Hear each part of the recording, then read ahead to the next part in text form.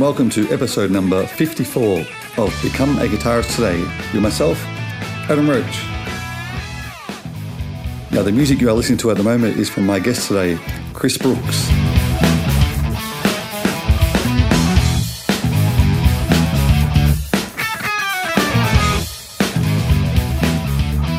Chris is from Sydney, Australia, and is an amazing player. So in this interview, we get to talk about how Chris first started, and also his books, Neoclassical and Sweet Picking, Speed Strategies for Guitar. And Chris also has a couple of albums out, one released in 2002 called The Master Plan, and the other one in 2011, The Axis of All Things, which you'll be able to hear all the songs played throughout today's podcast. So before we go to the interview with Chris, just like to once again mention my sponsors. So Living Music in Greensboro. So you can check out the notes and click on the link to get 10% off their store. And the other one is Custom Guitar Picks. So if you go to customguitarpicks.com, you can check out all the different designs and pick tins that Gus has available through the site. So let's go over the interview now with Chris Brooks.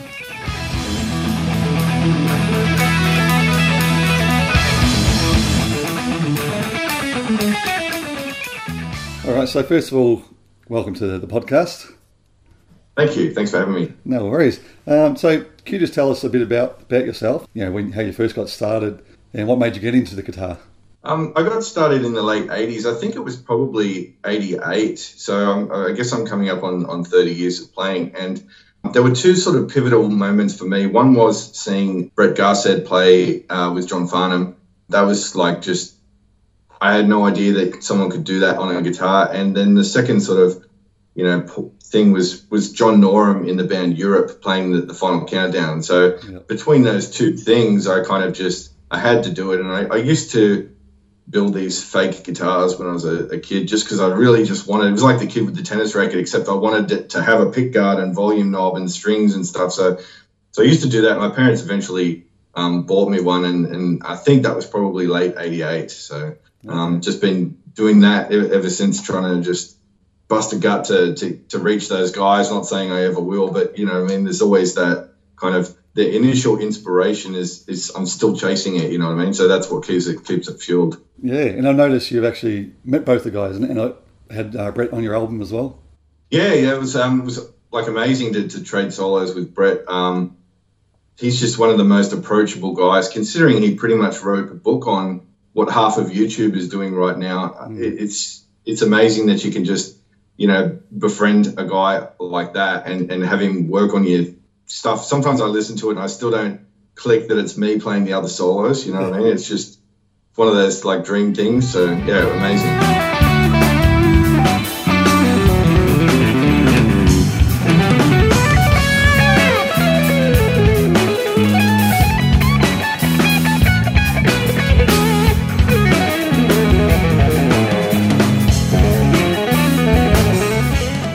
It kind of had a Brett vibe when I was writing that song, and I kind of could imagine him playing over it, and luckily he did. So yeah.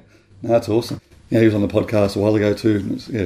Fantastic. It's criminal the way that he is revered by the right people, but at the same time, like a guy like that should be a talking point for guitar everywhere, really. It's just, even the slide thing, even in standard tuning slide, where he's just like switching the intervals between major thirds and minor thirds at speeds that he doesn't have any business doing it. It's just perfect. And even slide players should be looking up to that guy and saying, man, that's just pitch perfect, Yeah.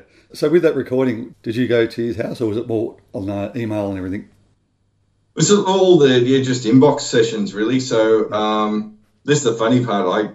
I did my solos first because I thought after I hear Brett's, there's no way I'm going to want to play guitar. So I launched a preemptive strike by doing my bits first, and then he sent it back, and I guess he was maybe feeling a bit of PTSD from having his own album out a few months before, but he sent it back kind of sheepishly. Look, I hope this is all right. And I'm like, are you kidding me? It's like amazing. Yeah. So that's the kind of guy he is. He's like still like, oh man, if you want me to do another one, I'll do it. And then, but it was exactly Brett, So yeah. No, that's cool. And then, so the other one you mentioned, John Norum from Europe, you got to meet him, was it this year? Actually, well, he was the only one I didn't get to meet. Oh, really? I was in contact with the promoter of their Aussie tour, and after seeing this, and I'm not really a meet your heroes kind of guy, but for lots of reasons, Ingve. But so I contacted this guy after the Sydney show, and I was going to Brisbane the next day, and I said, "Is there any chance of a meetup when the guys are in Brisbane?" He went, "Yeah." So I went to the meet and greet thing before the show, and everyone was there except John Norum. But apparently he doesn't do these things because I think he likes to spend a lot of time like practicing beforehand and whatever. So I actually posed with the band Europe, and I'm in the middle, and I actually joked with the guys that I'm going to, and when this hits Instagram, I'm announcing myself as the new guitar player of Europe. That's cool. Didn't get to meet him, but that's okay. I got to watch him play, and it was, killer. That's really good.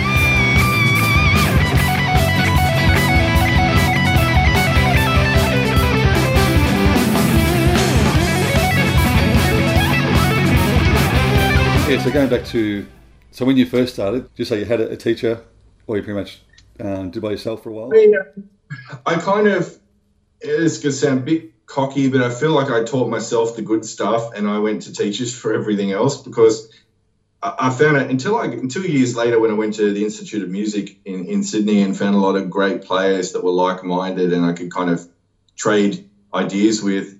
I kind of felt like I was stuck with a lot of teachers that just that wanted to stick to basic sort of stuff, and that in retrospect that was good, but at the time I felt really held back. So I was going to one guy and he was teaching me Elvis Presley and Roy Orbison songs and things like that. But in retrospect now I look back and I go, I never have to guess how to strum a particular pattern or what key a particular chord progression's in or anything like that, because I laid those. It's almost like I had to wait maybe 2 or 3 years before I got into the good stuff. So I felt held back then, but then like now, 20, 30 years later, I can kind of go, yeah, that was it turned out to be a good thing. Yeah, that's it.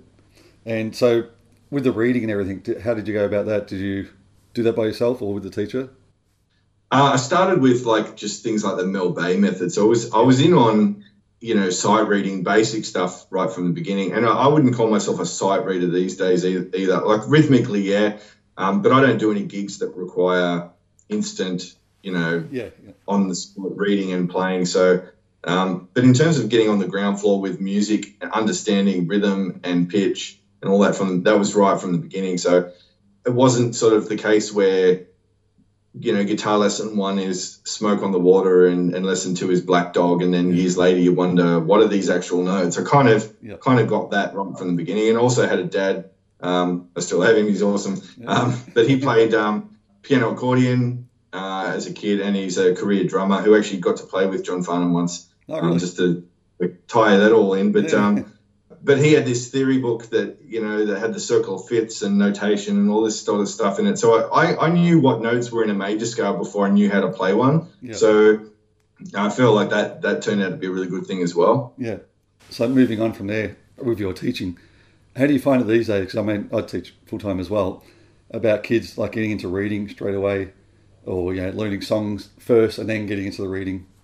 It's really interesting because it's kind of like getting kids to eat vegetables or something. They've got to understand why. If they don't understand why that they've got to eat their vegetables before their ice cream, then it's really hard to get them to do it. So I dangle carrots of, okay, so lesson 1, we're going to learn a little bit about what this instrument is and why why we're going to do the things we're going to do. But the last 10 minutes of the thing, what's your favorite song? Okay, here's a little bit from that song. So you could so from a beginner level, not that I teach many beginners these days, but that's sort of the approach, is to give some incentives, but also give information that's going to benefit them later, even if they don't know that it is, So it's one of those age-old things. You probably talk to every teacher on earth and they go, oh, man, getting these kids to read is just, but, as you know in your own teaching, they've got to understand language. Otherwise, just to liken it to our minimal mutual Thai language understanding. If you just know how to throw words together, but you don't really know what they are and which bit means what, it's hard to reconfigure that sentence to mean something else. You know what I mean? It's just, you're just parroting something that you read in a book or heard somebody say without really understanding. It's like teaching a cockatoo to say a swear word, you know. It's important. I certainly wouldn't want anyone I teach to go through their whole guitar playing thing just being like that, you know. Yeah, oh, for sure. Yeah, I mean, that's what I teach mainly primary school kids, and so I find if I've tried both ways. I actually taught through a music school where they had their set ways of doing things, and it was like through the book, G, A, whatever, for one lesson and next lesson. They made me last 6 months, where now, a lot of the students I teach them Smoke on the Water and other songs, plus, like you said, get a bit of theory behind it, they'll stick to it for ages, because they can hear something coming out of it rather than just, sitting there doing the... Exactly. They've got to understand that it's all part of the puzzle. And I guess, in terms of like, I used to run a music school as well. It was a very big school that had 800 students, but we were also a retail outlet as well. Okay. And parents would say when they're buying their instruments, should I buy acoustic or buy electric? And there was this old sort of, you have to earn an electric, you have to do your apprenticeship on the nylon string, and then you have to do...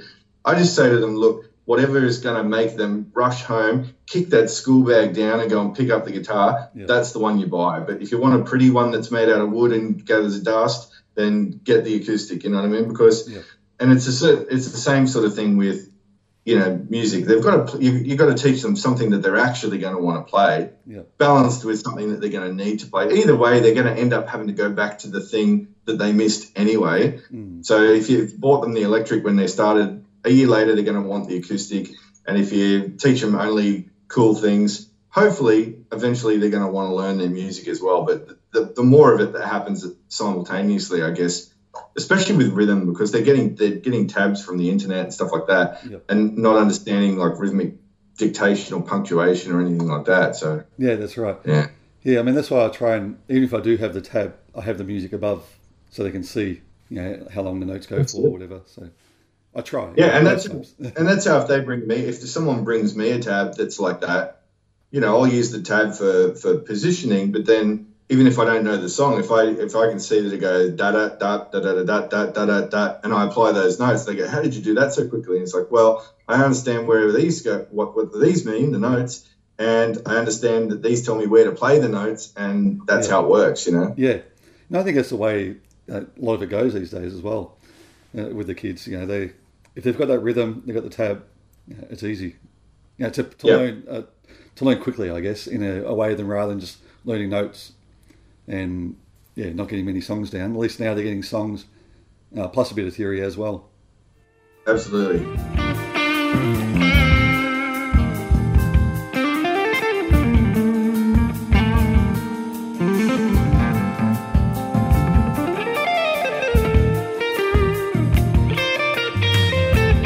Now, going back to your playing, so after you learnt, so you got straight into bands, was it, after that? Yeah, I did usual high school bands when I was playing at AIM. We had ensemble classes and things like that. So I was playing mostly like with my friends. I was playing hard rock covers. So I was doing like Yngwie and Van Halen and Europe covers and our first couple of gigs were those kind of things. But then at music school, I was doing, learning jazz standards or learning how to play funk or, sort of different stuff that I might not have come across just by jamming with my friends. So I got band exposure pretty early, but ironically, I haven't made a career out of band playing, so. Yeah, so more the teaching and other things. Yeah, so I guess in the age of the internet, a lot of people know music I've released or lots of lesson videos on YouTube or Facebook or whatever. Yep. It's sort of one of those things now that, you have to work out multiple income streams and also keep yourself happy at the same time. But I guess different people know me for different things, but I guess mostly these days it's the education stuff. Yeah, that's cool. And actually, you mentioned the funk playing before, because I actually wrote down here, because when I was listening to your album, there's a bit of funk playing going on. So who would be your main influences for funk playing? Pretty much drummers, really. I don't really... I mean, guitar playing wise, I learned, lots of James Brown little hooks and things like that. Yep. Once I figured out what syncopation was, it was just a matter of trying to apply that to not just rhythm guitar, but lead guitar as well. So even if I had a rhythm that was quite straight and maybe a little banal, I could still try and apply some funky phrasing over it just by kind of, in my head, I hear this constant stream of 16th notes, and it's just like, which ones am I going to put something on and which ones am I going to leave for space? And I think that's probably the essence of a lot of funk sort of playing, is it's right. The where you put things is almost more important than what you put.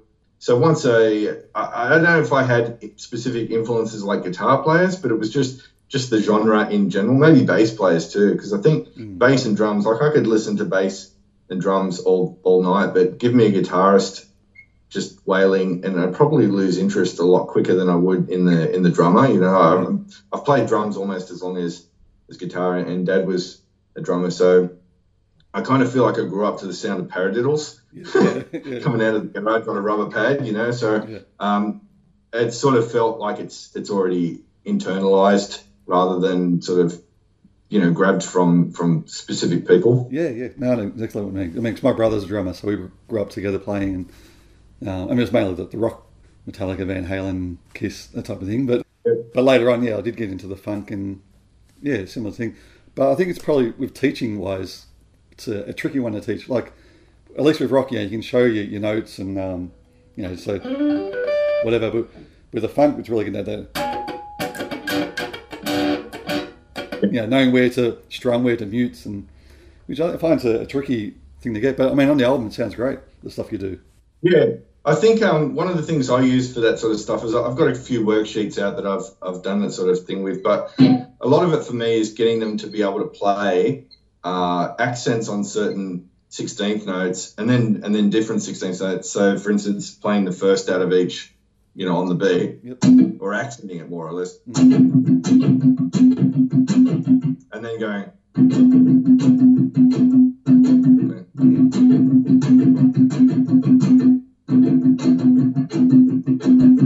And getting them to sort of feel where each of those 16th notes are and what they actually feel like when you hit them, you know what I mean? And then and then applying pitch to that, maybe like.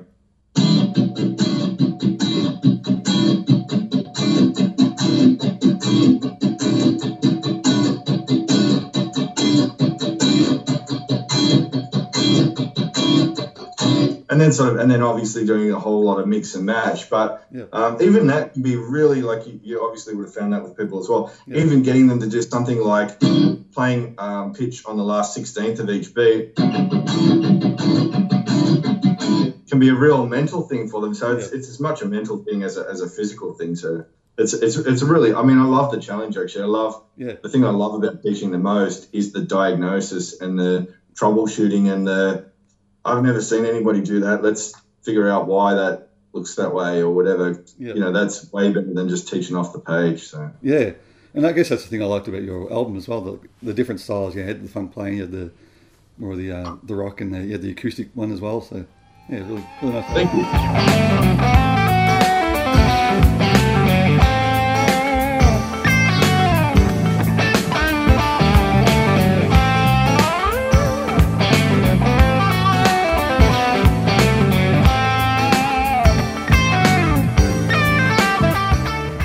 So is another one coming out soon? I don't know, really. I say this every year. I say maybe next year, but the state of things, and not that it should be all economical, but people don't really buy albums, and that doesn't mean you shouldn't make music, but it just means it makes it harder to sell music. And I think where I've seen where I've seen in my own trajectory, the education thing there's a lot more sustainability in terms of an income and a business and whatever else. I often make the joke, and it sounds slightly cynical, but I say to people won't pay me $10 for an album, but they'll pay me $80 an hour to find out what I played on it. You know what I mean? So it's and I understand that too, because when I hear a great player, I don't necessarily want to do exactly what he does, but I might go, I want to know how to do that kind of thing so that I can do it in my own way. So I think the internet sort of in the way it sort of challenged the sustainability of music as an industry, it's sort of also opened up this thirst for knowledge. And rather than sort of just go, people suck, they steal music, I'm going to go work at a bank. Yeah. I've just sort of evolved into methods that do allow me to kind of sustainably do it. So I would like to make more music. Well, I mean, I make music, but I mean, I'd like to release more music, but it's just a matter of finding that window of opportunity where the wheels are still on financially and the creative juices are flowing and they kind of converge. And they haven't converged for the last few years, so I just kind of, I still feel creative in what I'm doing, like writing books and making video courses or whatever. There's still a huge element of creativity, even video editing, you know, stuff like that. So I still get to express myself, but it's just not in the 4-minute and 30-second format, you know? Yeah.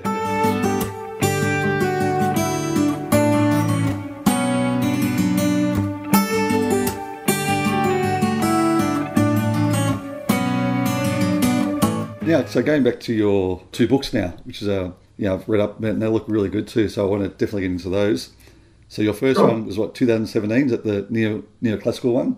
Yeah. So that was based on, so I did a video course a few years ago called the Ingwe, which is obviously a tongue-in-cheek reference to Yngwie Malmsteen, and breaking down the sort of the biomechanics of his technique. And then when I had an opportunity to sign with a publisher in the UK called Fundamental Changes, we adapted the material for that book, but added a whole bunch more what I call nerd talk. But I love that stuff as well. Just like the real nitty gritty of everything people didn't understand or still weren't catching from the video course is in the book. So it sort of started as an adaptation, but it ended up just being its own thing. So a lot of people own both these days. Yeah. So then you got the new one, just released, 1 month ago? Was it the Sweet Picking? Yes, I think, 3.5 weeks ago, something like that. Sweet Picking Speed Strategy. So it sounds like a continuation, but it's a self-contained kind of book all about sweet picking, but kind of in that same spirit of looking at pick angles, slanting mechanics, turnaround strategies, rather than just the pick goes up and the pick goes down, of here are the licks. You know, I didn't want it to be a lick book specifically, but turned out there's like over 100 different licks in there as well. Yeah. Because I think, personally for me, this is pretty much where I actually need to step up on my playing. Because, I went through all my years, you do tapping and everything else, but as far as my sweep picking and arpeggios, it's pretty average, So, I mean, I teach things like the major,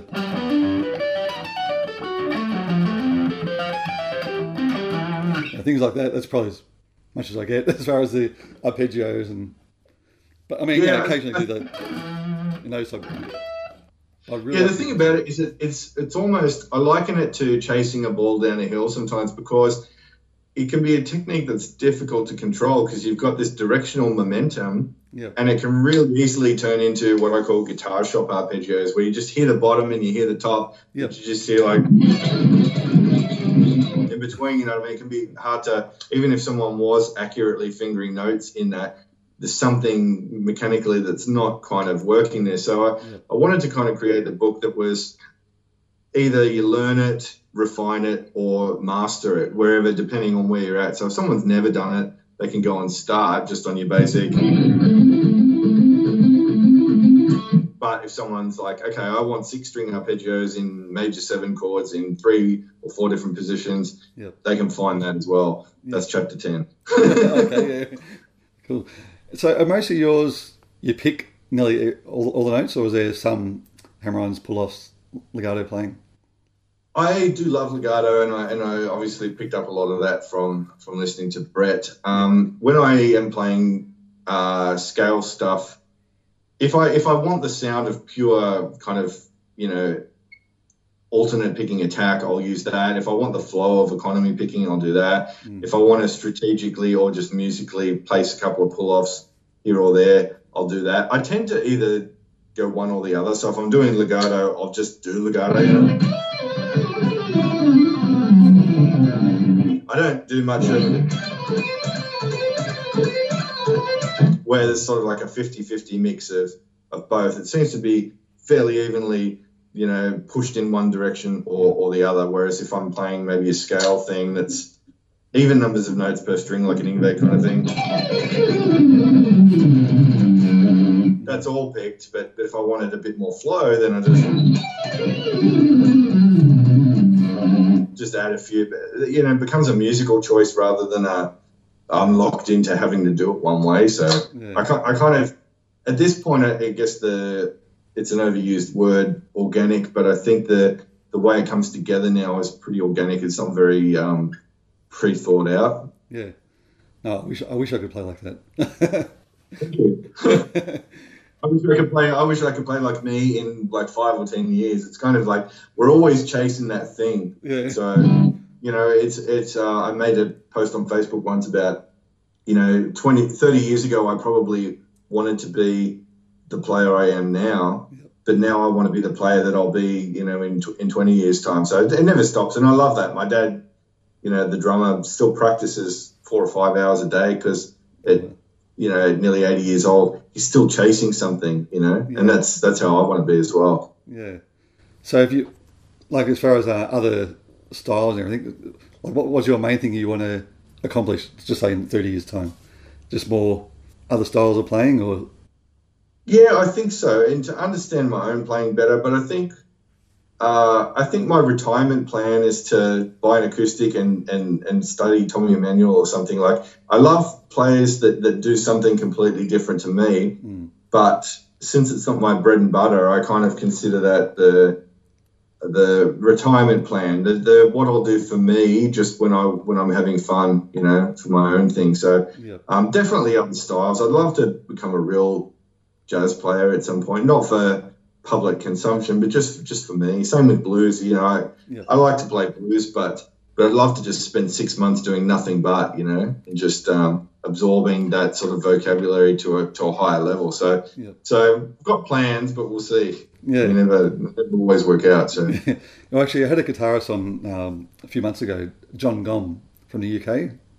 Yeah, amazing player. Yeah, and just like he sent me his instructional DVD, and it's incredible. Like it's like starting the guitar all over again. You know, the things he does is amazing. I started learning little bits of it. Yeah, and I think that was being produced by Tom Quayle, who's another that's right. Super amazing player as well. So yeah.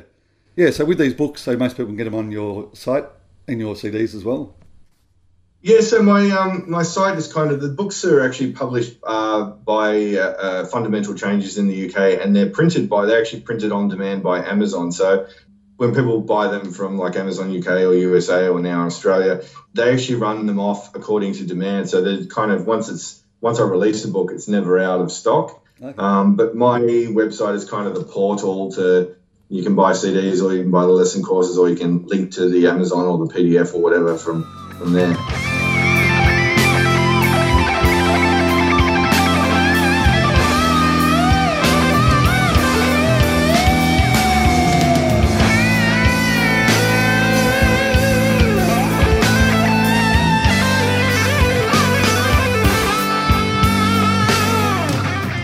Sorry, one more thing I wanted to ask you. With your picks, what gauge do you use for your sweep picking?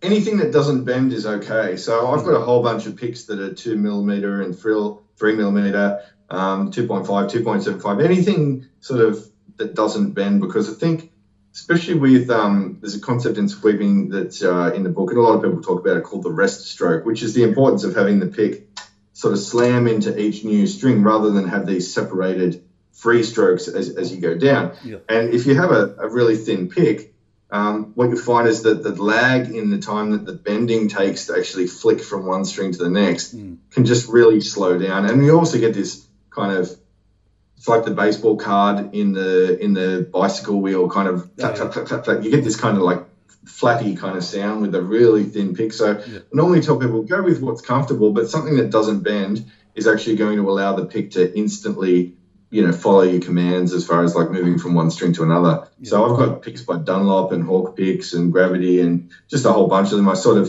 don't nerd out on buying all the latest gear, but I buy picks all the time just to see what's out there. Yeah, that's good. Actually, I use one of my sponsors actually. It's called Custom Guitar Picks.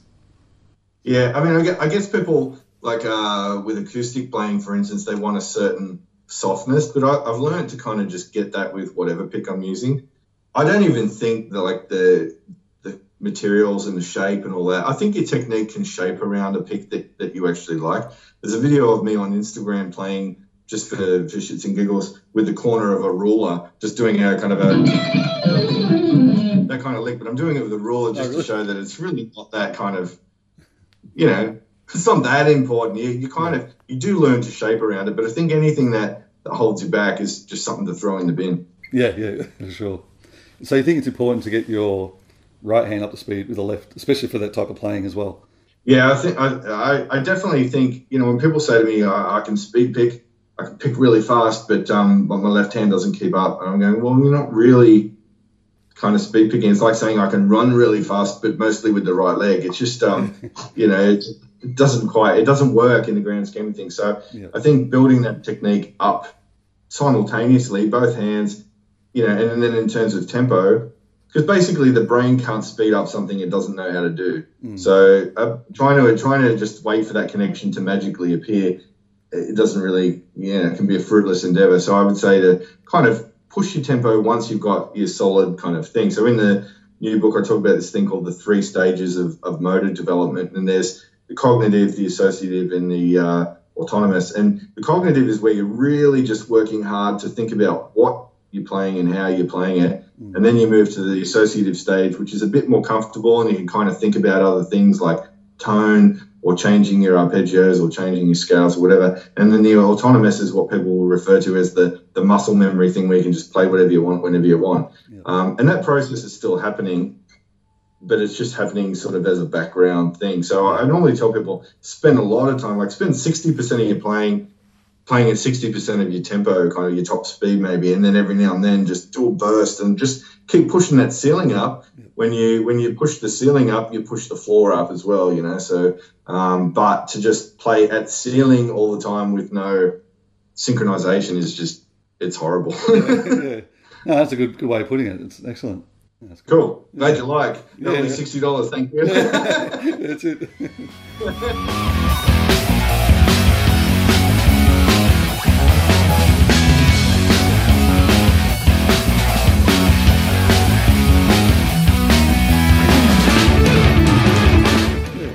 All right, well, thanks again for this. No worries, pleasure. Thanks for having me on. All right, have yourself a good day. I'll talk to you soon. See you later. Bye-bye. See ya.